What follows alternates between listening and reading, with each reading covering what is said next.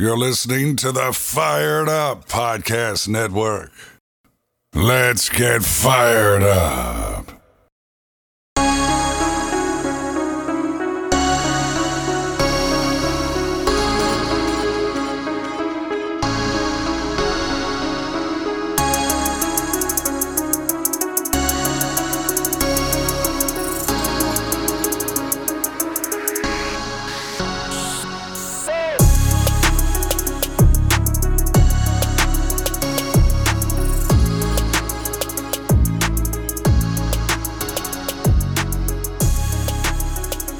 This is Fired Up Browns with your host Daniel Garrett, and today we are previewing the Browns game against the Baltimore Ravens. Browns are coming off a bye for this one. The Browns come into this one at 6-6, and the Ravens come into this one at 8-4. They just played each other 2 weeks ago before the Browns bye. It is a 1 o'clock Eastern Time game on CBS. And it is a home game for the Browns. So, let's get into it. The Browns lost 16-10 last time they played the Ravens. And, it was just a very overall rough game. Both sides of the ball offensively. Baker Mayfield, 18 for 37 for 247 yards and a touchdown. And Lamar Jackson, 20 for 32, 165 yards, a touchdown, and 4 interceptions. Kareem Hunt led the Browns in rushing yards with 7 carries for 20 yards, while Lamar Jackson led the Ravens for 17 carries and 68 yards. Receiving-wise, Jarvis had 6 for 111 yards, and Mark Andrews had 4 for 65 yards for the Ravens. David Njoku caught the Browns' lone touchdown, and he also added 2 other receptions for a total of 35 yards, the long being 20, and that was on 5 targets. For the Ravens, scoring-wise, the only one was that Mark Andrews touchdown. So just a very overall low-scoring game for both sides of the ball. Defensively, for the Browns, Ronnie Harrison had 12 solo tackles and 14 overall tackles. Jeremiah Owusu-Koramoah added 13 tackles, 6 of which were solo, half a sack, and a tackle for loss. Anthony Walker added 12 tackles, 8 of which were solo. Myles Garrett added a sack and a TFL. And Jordan Elliott picked up that other half sack along with Jeremiah Owusu-Koramoah. For the Ravens, Patrick Queen had 2 tackles for losses while amassing 8 tackles, all solo. Tyus Bowser had a sack and a tackle for loss on 4 total tackles. Justin Madubuike had 1 tackle for loss, and Odafe Oweh with 1 sack in this game as well. So overall, just, a pretty bare stat line. Turnover-wise, obviously the 4 interceptions from Lamar Jackson, and then Jarvis Landry and Baker Mayfield each had a fumble. Those were recovered by Patrick Queen and Odafe Oweh. For the Browns, the interceptions were by Grant Delpit, Denzel Ward, John Johnson III, and Ronnie Harrison. In terms of kicking, Chase McLaughlin went 1 for 2 on field goals and 1 for 1 on extra points. And Justin Tucker made all 3 of his field goals and his extra point. So for this upcoming game, I believe the keys to the game are quite simple.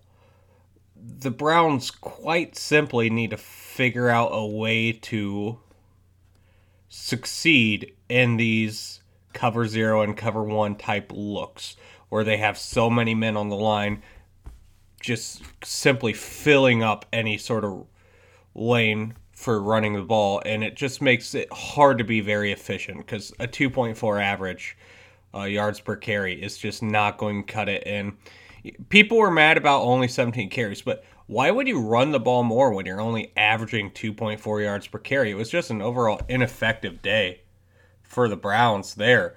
And Baker only added 6.7 yards per attempt, which is just atrocious. Took 2 sacks as well. Just not a ideal performance. And Baker obviously struggles against teams that are just going to force him to just drop back. He is one of the better play action quarterbacks in the league. He just cannot do as well against teams when he has to just drop back and just pass the ball, right? And, running a play action game is a skill. He has that skill. It's not something every quarterback is going to be as good at as he is. But he's just not reaching the standard he needs to in a traditional drop back game. And, it's going to be these mugged up looks until he can prove that he can beat them. And you don't even have to beat them for much. You just, a solid performance. 300 yards, couple touchdowns, decent completion percentage will get teams to start backing out of these looks. And that will definitely open up this run game more. Because it doesn't matter what it is. If you're going just 8 on 9 the entire time, you're not going to win those. And that's what they're facing. Because obviously, when we get into these heavy personnel sets where we only have 2 receivers out there, we have the 2 corners out on them, and everyone else is up near the line for the Ravens, and it's just not going to be effective running the ball in 9-man boxes. It's just mathematically impossible. That would take someone being able to take on 2 guys, and that just to create a one-on-one, and it just is not going to happen. So I definitely think the key to this game has to be the effectiveness as a drop back passer. And, these receivers don't help. People talk about Jarvis Landry. Jarvis Landry gets a lot of hate both ways. The people that don't like him a lot think he sucks. And he doesn't suck. But the people that like him think he's a top 20, 30 receiver in the NFL. And he's just not that. He's a average receiver, like a solid wide receiver 2, low end wide receiver 2, high end wide receiver 3 type. He's okay. He's a starting receiver. Not worth the money. Definitely not worth the money, but he's a starting receiver, like a low end wide receiver 2, high end 3, like I said. But he struggles to create separation. That's one of his big things. He's great at finding weak areas in zone coverages, but you're not going to get those zone coverages if the Browns continually show that they can't drop back. All you're going to do is get cover 0 looks where it's just man on man and just fill gaps in the run game with the rest of the defenders. So it really limits Jarvis's effectiveness. However, he did pretty damn well last week. 6 for 111 yards on 10 targets. So, you can't really ask for a whole lot more out of him. The rest of these receivers just, Jamarcus Bradley isn't really anything. Donovan Peoples-Jones, they've really gotten away from what he's most effective at, which is as that vertical threat, not as a speed guy, but as a more of a jump ball type receiver where he can win over the top of the defender down the field. That's where he is most effective. Not the best route runner, not the best separator, but he is very, very good at those downfield routes, and they need to get back more to him. Could just be they're trying to figure out if he can do any of these other things, which I believe it's kind of obvious that he can't. I think, Peoples-Jones is going to make a really good wide receiver 3 if you have a really good slot option as that true X. I think that's kind of the role he fills as an X that's a wide receiver 3, which for a 6-round pick, very good, but just isn't really doing a whole lot for this team that doesn't have that wide receiver 1. Odell wasn't going to be that. Odell doesn't really fit. He wants a lot of those targets over the middle of the field where Baker just absolutely refuses to throw the ball. And that's not uncommon. A lot of shorter quarterbacks do have a tendency to not want to throw the ball over the middle of the field. See it most with Russell Wilson, and Baker, obviously. But it just wasn't a good fit there. And, we don't have that receiver that can create separation, really. And it's just a shame because outside of the passing game, this team is absolutely fantastic. You have a good defensive front. You have a linebacker core that's playing fairly well, especially given the resources put into it. You have a secondary that, when healthy, is very good. Has had some injury issues. Obviously, Greg Newsome dealing with a potential of a concussion after hitting his head at the end of practice. So he is questionable. But realistically, the rest of the pieces are there. Quarterback's been pretty disappointing.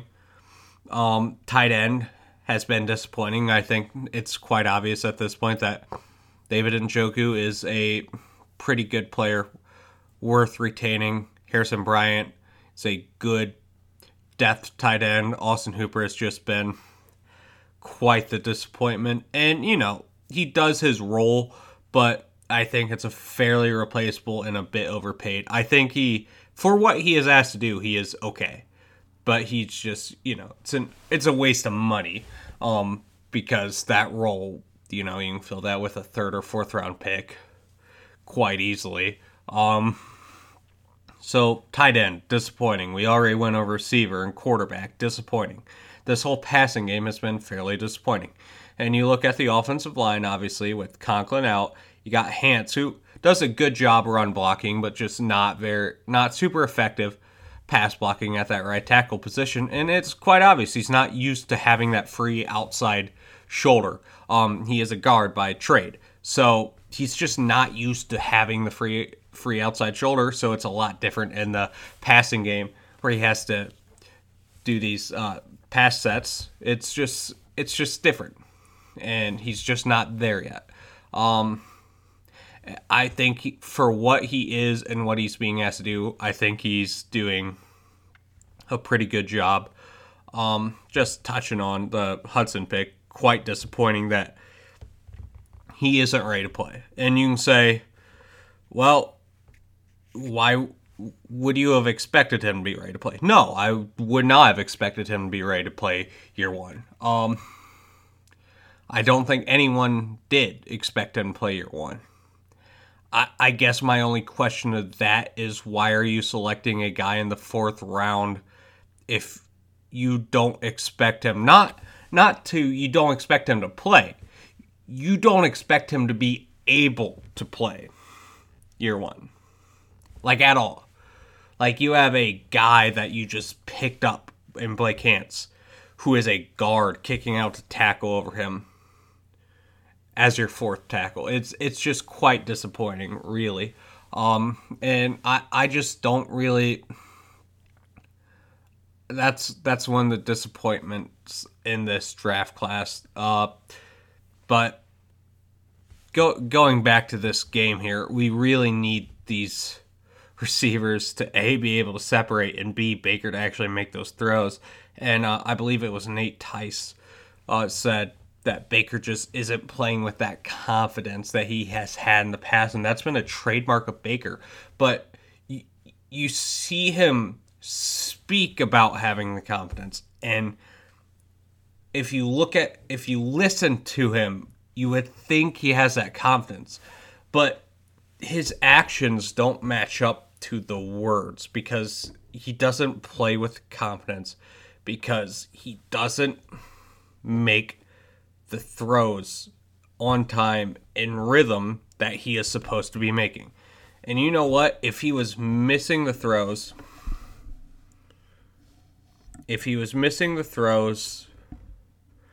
because of a shoulder issue, that would be fine. The problem is, he says he's healthy. The staff says he's healthy. And they say he has the issues, but they say he is healthy enough to play. So, if he is healthy enough to play, then he's healthy enough to play. And that means to me that I can take into consideration the fact that he's hurt. Okay? If he is healthy enough to play, then the injury is not of concern when evaluating the performance. Because if the injury majorly affects performance, then he is not healthy enough to play. It's quite simple. So either he's not healthy enough to play, or he's not playing with confidence. Or both. Could very well be both. And it could be that the lack of health, is causing the lack of confidence. But to me, that just means that you're not healthy enough to play. So I need to see more out of Baker, is what I need to see here. It's quite simple. Yes, your receivers need to do a better job of separating. Yes, you could do with having a more play-action heavy script. But that's pretty tough when you get 8 and 9-man boxes. That's pretty tough to have a play-action heavy script. Okay? And when you have 8 and 9-man boxes, you know what you can't really do a whole lot of that you are very effective at? Screens. Because, you got 9 guys right there. Like, yes, technically you could run a screen, but, like, I'm not exactly sure to what effect that would be. And obviously, they're not always in those mugged up looks with so many people in the box. But they're in it enough to where it is an issue.